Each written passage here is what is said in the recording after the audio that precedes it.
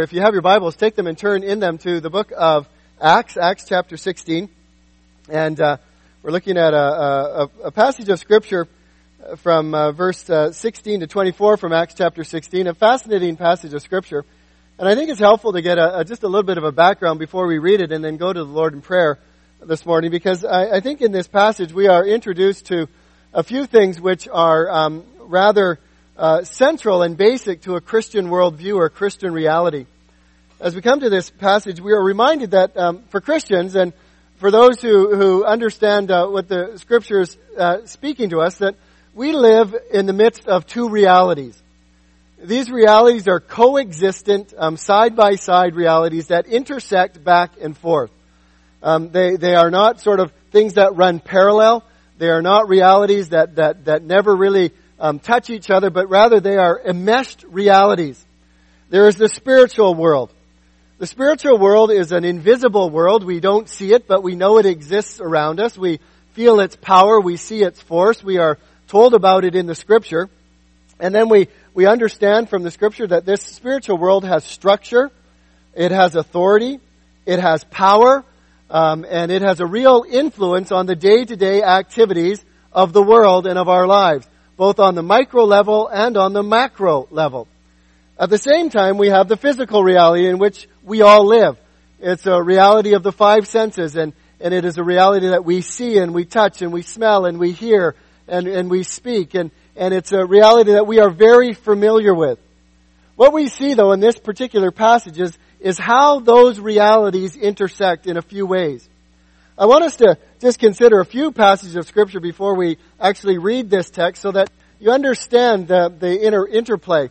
I was thinking that really the Bible is framed by beginning to tell us that how these realities intersect. We have Adam and Eve who are created in the garden. And out of nowhere we have the serpent, Satan, who comes and speaks to them and leads them astray through his words. Even in the garden we have God himself coming down into the garden and walking with them. And so we have the invisible intersecting with the visible. You move to the end of the Bible in the book of Revelation and you see there the big conflict between the spiritual forces and the physical world. You see the impact of the beast and of the false prophet and of the dragon as they cause havoc in this world and try and bring down the church of God, and how in the end Christ will win that battle. We find, though, written throughout the Bible little snippets of this intersection of what is continuing to go on even as we speak now. For instance, there's a story in 1 Kings chapter 22, verse 19, which is illustrative, I think, of the councils that take place in heaven. And we are unaware of these councils, but the Bible reveals to them us in various ways. In this particular one, you have a king. You have King Ahab, and he wants to go out to do a battle. And so as he's getting ready to go to do the battle, he wants to know if he's going to be successful in the battle. And so what he does is he rounds up 400 prophets and he gets them around him and he gets them prophesying, and every one of them prophesies a good word for him. But in the back of his mind, he knows that there's one prophet who he really doesn't want to talk to, but he calls him just for, I don't know, maybe to humor him. And so Micaiah comes to him and he says, well, you know what, you're not going to, or first he says you're going to succeed, and then he says, no, tell me the truth. And he says, well, you're not going to succeed. And then Micaiah goes on and he says this, listen to what the Lord says. I saw the Lord sitting on his throne with all the armies of heaven around him, on his right and on his left. And the Lord said, who can entice Ahab to go to battle against Ramoth-Gilead so he can be killed? There were many suggestions. Finally, a spirit approached the Lord and said, I can do it. How will you do this? The Lord asked. The Spirit replied, I will go out and I will inspire all of Ahab's prophets to speak lies. You will succeed, said the Lord. Go ahead and do it. So you see, the Lord has put a lying spirit in the mouths of all your prophets, for the Lord has pronounced your doom. There we see an illustration of the spiritual and the physical world intersecting one another. We find another counsel that takes place in the book of Job. The first two chapters of Job, we find there two councils taking place in heaven. And it says in Job, on one day the members of the heavenly court came to present themselves before the Lord. and the accuser, Satan, came with them. And if you read the book of Job, you read how Satan and God had this discussion, and how God asked Satan, have you considered my servant Job? And Satan was aware of Job and his life, and Satan said, well, he only loves you because you have blessed him. And so God gave Job into his power. And you know how Satan came and interacted in the physical world and brought destruction to Job's family. I've told you this account in Zechariah chapter 3 before a few times. It's so illustrative of this again. But in Zechariah, he says, then he showed me Joshua the high priest standing before the angel of the Lord, and Satan standing at his right hand to accuse him. As the high priest is ministering on behalf of the people, Satan is beside him, accusing him. We find, though, there's another side of this too, that we find that there's a whole host of accounts in Scripture of how the angelic world comes and it interacts with the physical world. And we find this in the Old Testament. We find it, with Joseph and the ladder and angels coming up and down. We find it in the book of Judges, angels talking with Samson's mother and talking with Gideon. We move to the New Testament and we find that it's angels who came down. Mike referred to them and they spoke to, Zechariah, and they told him that he would give birth to a son and they were to name him John. We have the angels that proclaim the birth of Jesus. We have the angels in the heavens who intersect physical reality, and they see the whole host of heavens filled with angels singing glory to God in the highest, and on earth peace towards men. We see angels intersecting the lives of humans throughout the course of human history. We find it even in the life of our Lord, who on his own was ministered to by angels, who on his own, as he was just before going to the cross, he said, as he was considering, did he had to go this route, that he said, if I wanted, I could call numerous angels to come and to rescue me and to deliver me from you. In Psalm 91:11, we read, for he will command his angels concerning you to guard you in all your ways. We read in other places in Hebrews that angels are ministering servants towards us. So there is this understanding that believers have and that Christians have of this worldview that is a spiritual world and a physical world, and they intersect one another. I was thinking of this, Ephesians chapter 6, verses 10 to 13. We looked at this a year and a half ago. Finally, be strong in the Lord and in the strength of His might. Put on the whole armor of God. Why?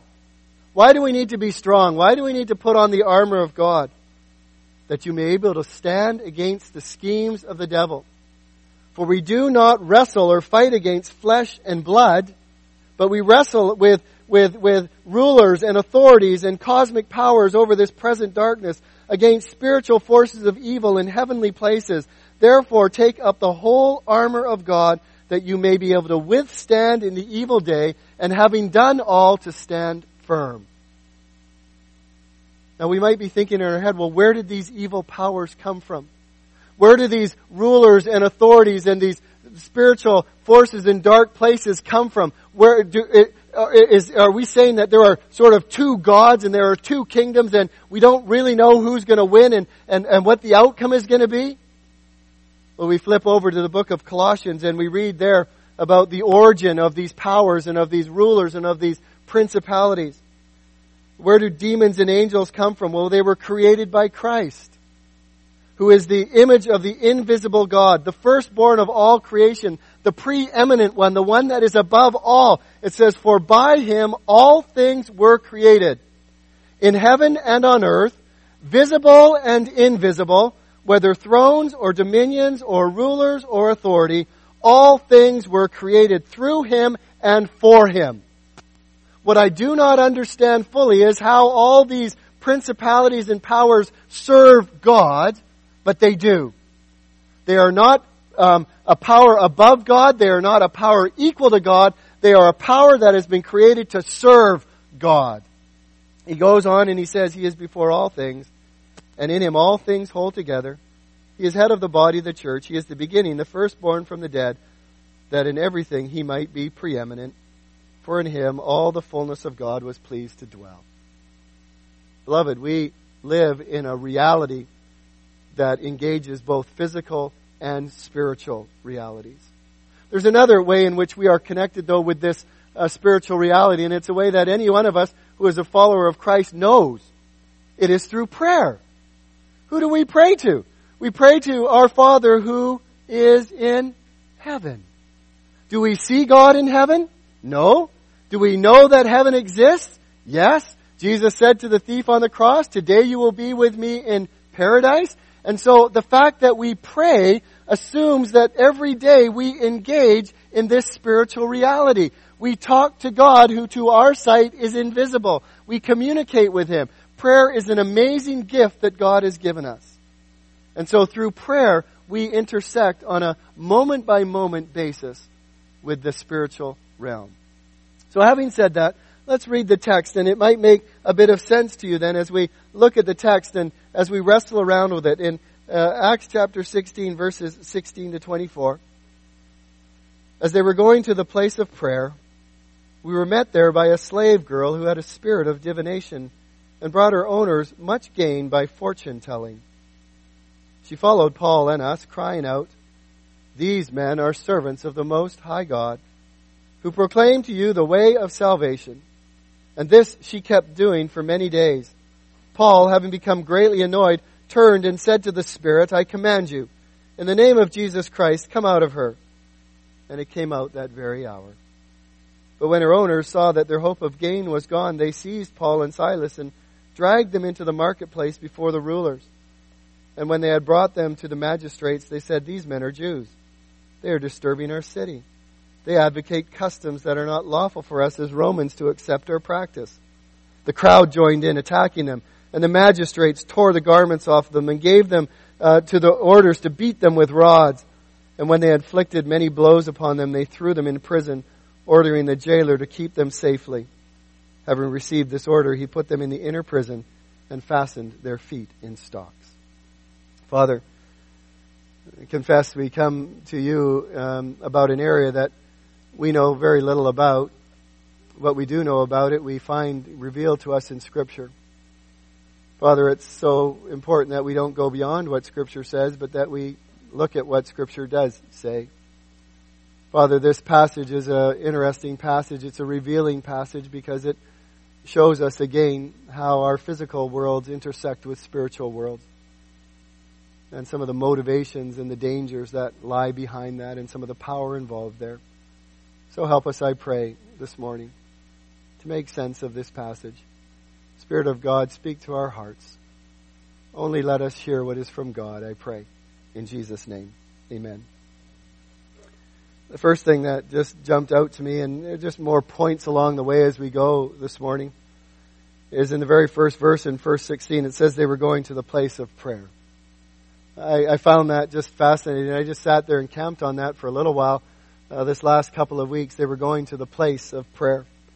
It's similar. It might seem similar to me that it was last week where we read that they went to the place of prayer, which was by the river, which was a Sabbath. Maybe this was a Sabbath day. And that was just what they did on the Sabbath. They went to the place of prayer together. I was amazed about this concept again, just thinking about this, and just as I was praying this week, just amazed at the reality of prayer. That the opportunity that you and I have to communicate with the God who created this world, to communicate with the God who sustains this universe, to communicate with the God who has actually the power to affect things in our life, the power to answer our prayer, the power to accomplish His purposes through our praying and our talking. Through prayer we get to know God. Through prayer we become a friend of God. Through prayer we understand about ourselves. It is an amazing gift that God has given to us. And so they were going to the place of prayer. What an opportunity to communicate with God.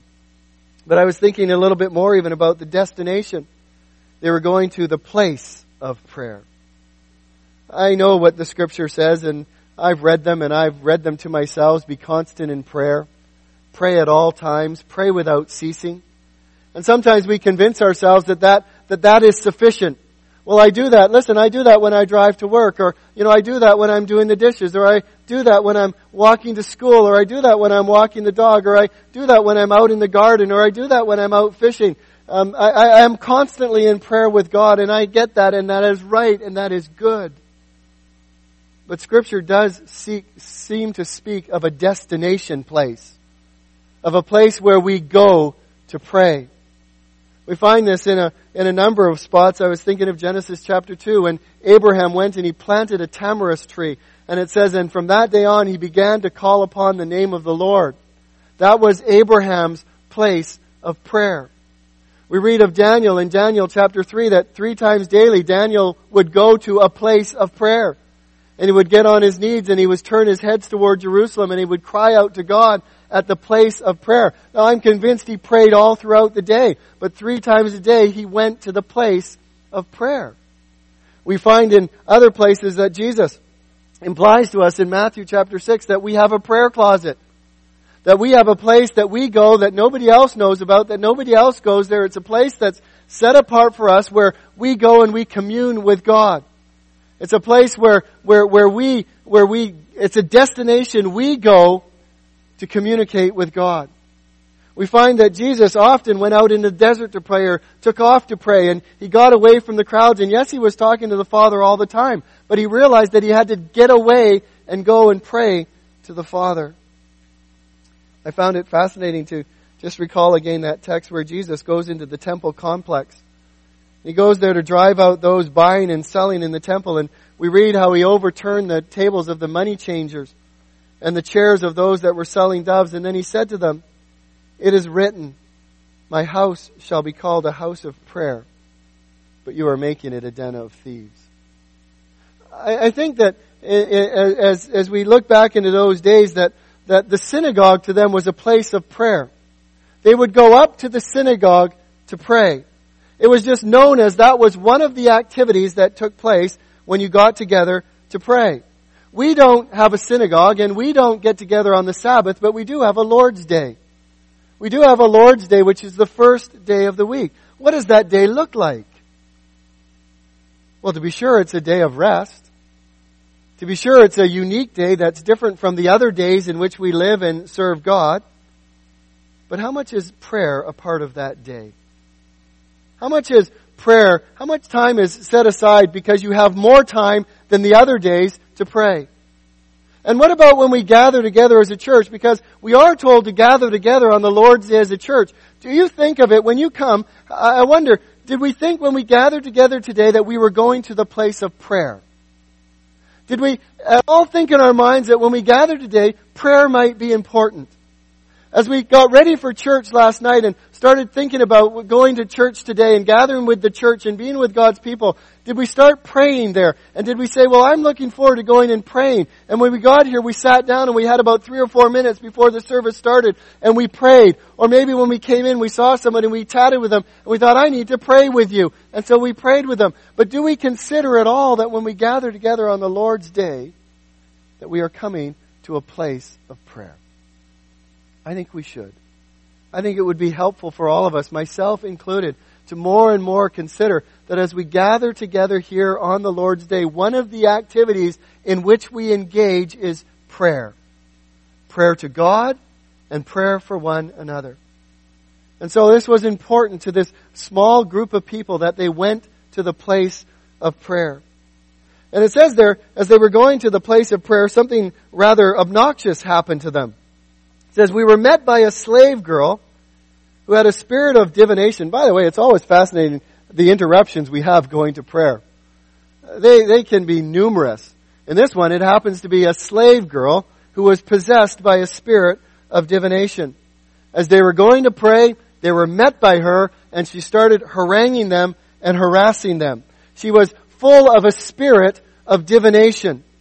The spirit actually has a name. If you were to go to the Greek text, the spirit's name here is Pythos. And it was a well-known god in those days. It was a Pythian spirit. Many of the commentators make reference to this Pythian spirit, that it was a snake of classical mythology which guarded the temple of Apollo and the Delphic oracle. And Apollo was thought to be embodied in the snake, and he would inspire pythoneses, or ability to speak forth things, or even something ventriloquism. And so people would go and they would consult these pythonetic spirits. And so this girl was perceived to be filled with a spirit of Python. by which she declared the future, or pretended to declare the future to people. That's exactly the function of this particular spirit, is to declare the future, revealing past and present in order to give the look of being able to predict the future.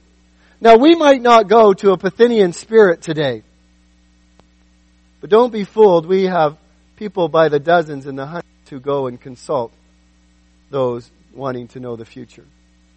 They go to astrologists. They read their horoscopes. They go and have their cards read. They go and have their palms read. They go and have their tea leaves read. They go and have a consult with a psychic. It's no different from what was taking place here. We're no different from they were 2,000 years ago. There's a fascination, there is a desire, there is something in the human nature and the sinful side of human nature that wants to know the future. And there are always those that are willing to profit from that. There are always those who are willing to presume that they can speak the future when in fact they don't know the future. And it is a dangerous, dangerous thing for people to get involved with anyone other than God in trying to know what the future holds. We need to listen carefully to Scripture because this power in the spiritual world is very real power. It is very real authority. It has the ability to damage people's lives, to damage their mental health, to damage their physical health, to damage their spiritual health. Why do people go to these things? How do the various fortune tellers succeed? Well, they succeed in a number of ways. I think they succeed through deceit. It's the same horoscope that is printed in hundreds of newspapers around the world at the same time. And people think somehow that's individual for them. But in fact, it's the same horoscope that others are reading. I've read stories about people who make up horoscopes and people believe them and so they believe through deceit. There's a lot of information out there that one of the most powerful ways that fortune tellers and psychics and tarot card readers and those succeed is through the power of suggestion, which is absolutely brutal because they drop suggestions into people's minds and into people's hearts, and those suggestions then become the driving forces in those people's lives, and they live out their lives as though those suggestions were true. And those suggestions bring about havoc in their lives. And so they succeed because of power of suggestion. They succeed because of the very real influence of the occult. The very real influence of demons. And this is what this girl had. She had a demonic spirit in her. Loved ones, we have all we need to know about the future revealed in the Word of God. We don't need to know any more about the future. God knows what is best for us. God knows what our tomorrow holds. God knows what our next hour holds. We don't need to know that. If He's not chosen to reveal it to us, we have no business trying to figure it out. And the fact that God knows the future tells me that God controls the future. God alone knows what is going to happen tomorrow, in a month, in 10 months, in 10 years. God is the beginning from the end. God has created time. God has set this world in motion. God alone knows what the future holds. He says, I am the Lord. That is my name. I will not give my glory to anyone else, nor share my praise with carved idols. Everything I prophesied has come true. And now I will prophesy again, and I will tell you what happens in the future before it happens. There are so many there's been this fascination with the future since the day man was created and fell. It has been part of the ancient Near East. It has been part of every culture in the world. It has been part of the people of Israel's history. It has been part of the Hellenistic culture's history. It has been part of China's history, Europe's history, North America's history, Africa's history. We want to know the future. Who should I marry? Who will be my running mate? How should I make this decision? Am I going to win this battle? Will I have kids? How many kids will I have? Why did this happen to me? And we just keep asking these questions after questions. And God has not given us the answer to those, and so we ought not to be investigating them. This word, fortune telling, is used frequently in the Old Testament, where He says she had a spirit, a Pythonese spirit by which she could tell fortunes. Listen to what the Old Testament has to say about this, loved ones. Deuteronomy 18 verse 9. when you come to the land of the Lord that your God is giving you, you shall not learn to follow the abominable practices of those nations. Now listen to them that are described. There shall not be found among you anyone who burns his son or his daughter as an offering. The very next one, anyone who practices divination or tells fortunes or interprets omens or a sorcerer or a charmer or a medium or a necromancer or one who inquires of the dead, for whoever does these things is an abomination to the Lord. And because of these abominations, the Lord your God is driving them out before you.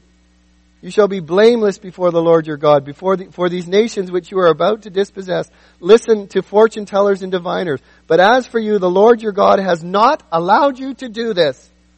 The Lord your God will raise up a prophet for you from among your brothers. To him you shall listen. Who do we listen to? Christ. And Christ alone. Leviticus 20 verse 6. I will set my face against anyone who turns to mediums and spiritists to prostitute themselves by following them. I will cut them off from their people. 1 Samuel 15:22. For rebellion is as the sin of divination. To mess with the future, to mess with fortune tellers, to mess with those things is a sin. The scripture clearly calls it a sin. 2 Kings 17:16. And they abandoned all the commandments of the Lord their God. They made for themselves metal images of 2 calves. They made an Asherah and worshipped all the host of heaven and served Baal. They burned their sons and their daughters as offerings and used divinations and omens and sold themselves to do evil. They sold themselves to do evil in the sight of the Lord. When we participate in that stuff, when we seek counsel from that stuff, we are selling ourselves to evil and to do what is not right before the Lord. One more. Do not defile yourselves by turning to mediums or by those who consult the spirits of the dead. I am the Lord your God. Why does God say no? Because God says so. Because it's an abomination to Him. Why does He say no? Because it is a sin. Why does He say no? Because diviners are inspired by spirits of the dark world. Why does He say no? Because of these practices, God drove out the people of Canaan. Why does He say no? Because we are to seek our guidance from God and God alone. Why does He say no? Because Scripture says that one of the reasons King Saul died was because he consulted a medium for guidance. Why does He say no? Because the Bible strongly warns people not to consult mediums or spiritists for the truth, but to inquire of God. Why does He say no? Because of everyone that I've read, and there are some individuals who have had way more experience and work in this world than I will ever have, and they document the physical, psychological, and spiritual consequences that come from getting involved in this area of life. And 2 of the most prominent of them are depression and a loss of moral inhibition. There's something that happens when you expose yourself to the evil world. And so He says, no. The proclamation of the way of salvation.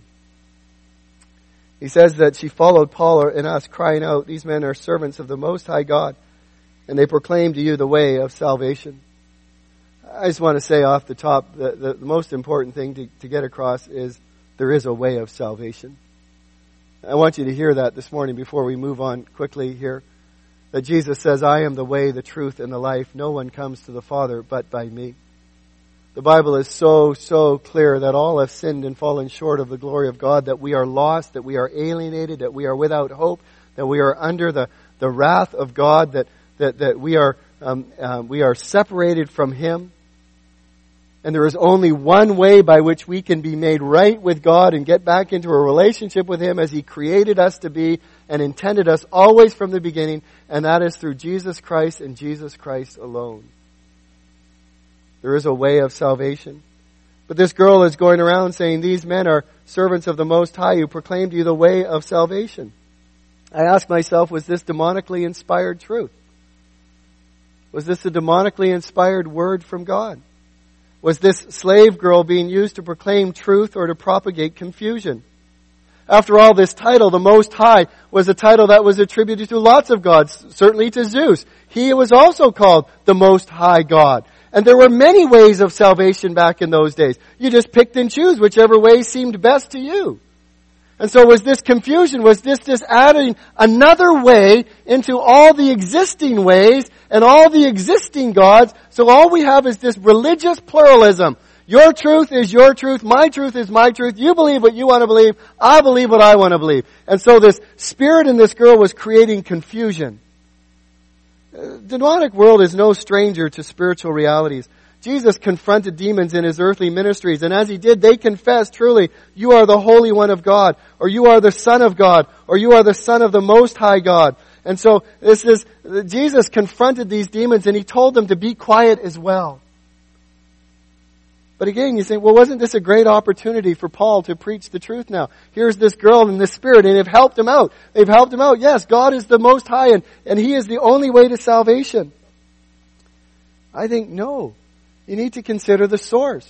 And just as Jesus silenced demons who were proclaiming that he was the Son of the Most High God, Paul and Silas silenced this demon in this girl who was proclaiming that Jesus was that they were servants of the Most High God, proclaiming the way of salvation. It's a source that neither Paul nor Silas could condone. Satan was attempting to take the initiative of evangelism from God through Paul and the missionary band and give it an unholy context. It's just another weird and wonderful phenomenon of the day. Look at this crazy girl. Now she's telling about this God that can save you this way. And it creates confusion, and it creates frustration, and it creates this inability in people to listen to anything, and they walk away from truth. Many people today look upon psychics and fortune tellers, tea leaf readers, and tarot card readers with suspicion. Only a few weeks ago we had a dramatic case of this when they rescued those three girls who had been kept captive for 10 years. And you remember the story around that as they proceeded to find out, they had come across a fairly well-known psychic who, not long after the girls had been taken hostage, had predicted that they were dead, or that one of them was dead, and that they would never find her again.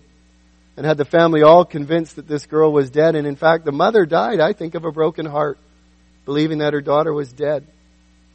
Power of suggestion. Lost all hope. Her daughter's dead. And then we find out that the psychic was wrong, and this psychic was thoroughly the brunt of hostilities about getting it wrong about this girl. Would it help if this lady accompanied Billy Graham or his son in evangelistic methods and say, you know what? They're saying this, and I want to tell you too, God saves. Where's the credibility in the gospel? And so we find in this particular situation that the proclamation of the way of salvation was coming from an unholy context. The power of God. I'm amazed at this, and this part I do know, and I'm convinced of.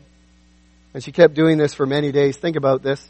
This girl following wherever they went many days and just constantly saying this to them, distracting them, and then maybe telling fortunes on the side, and then maybe saying this again over here.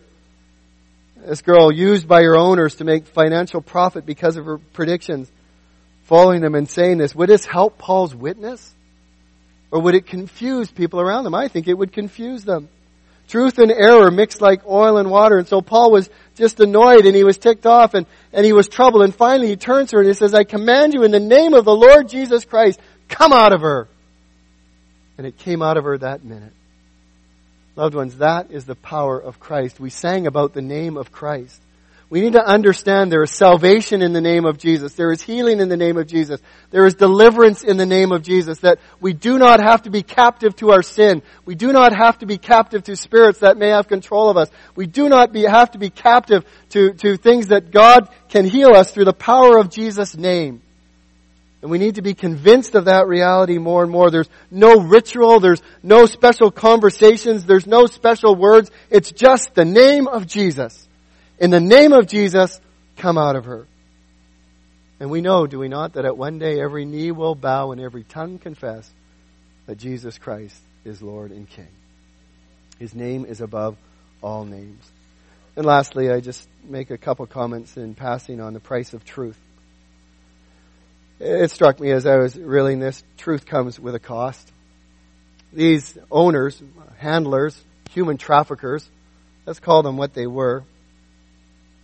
Not only was this girl a slave, owned by humans, but she was controlled by her spirit, or by his spirit. And these particular owners of the slave girl didn't give a rip about her. They didn't want to help her. In fact, she was their ticket to wealth and success.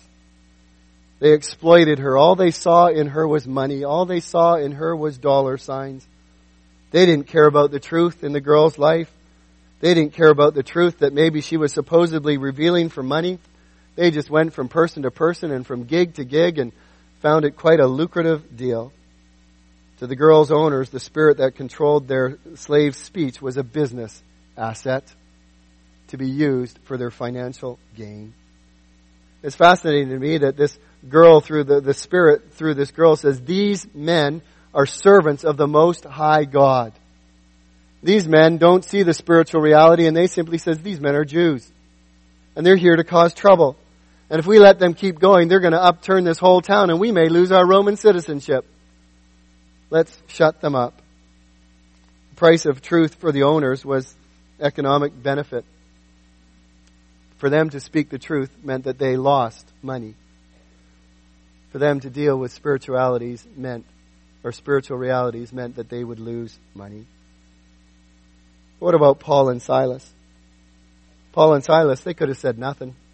They could have kept their mouths shut. After all, the words spoken through the slave girl were in fact true, and maybe they could have just said, oh, yeah, they're true, and just kind of moved on and maybe moved to another town and forgot all about it. But to have remained silent would have left that girl a slave not only to the Spirit, but to be used and mistreated by her owners. To remain silent would have meant ongoing slavery for this girl. And so the price of truth for Paul and Silas was this. They were seized and dragged into the marketplace. They were subject to false accusations. They were attacked and beaten by the crowds. And they were put in prison and stocks. There is a price to truth. There is a price to truth in our lives. We need to know what that cost is.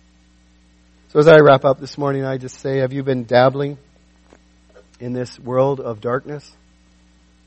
You need to stop. You need to turn to Christ. You need to repent. You need to ask for forgiveness.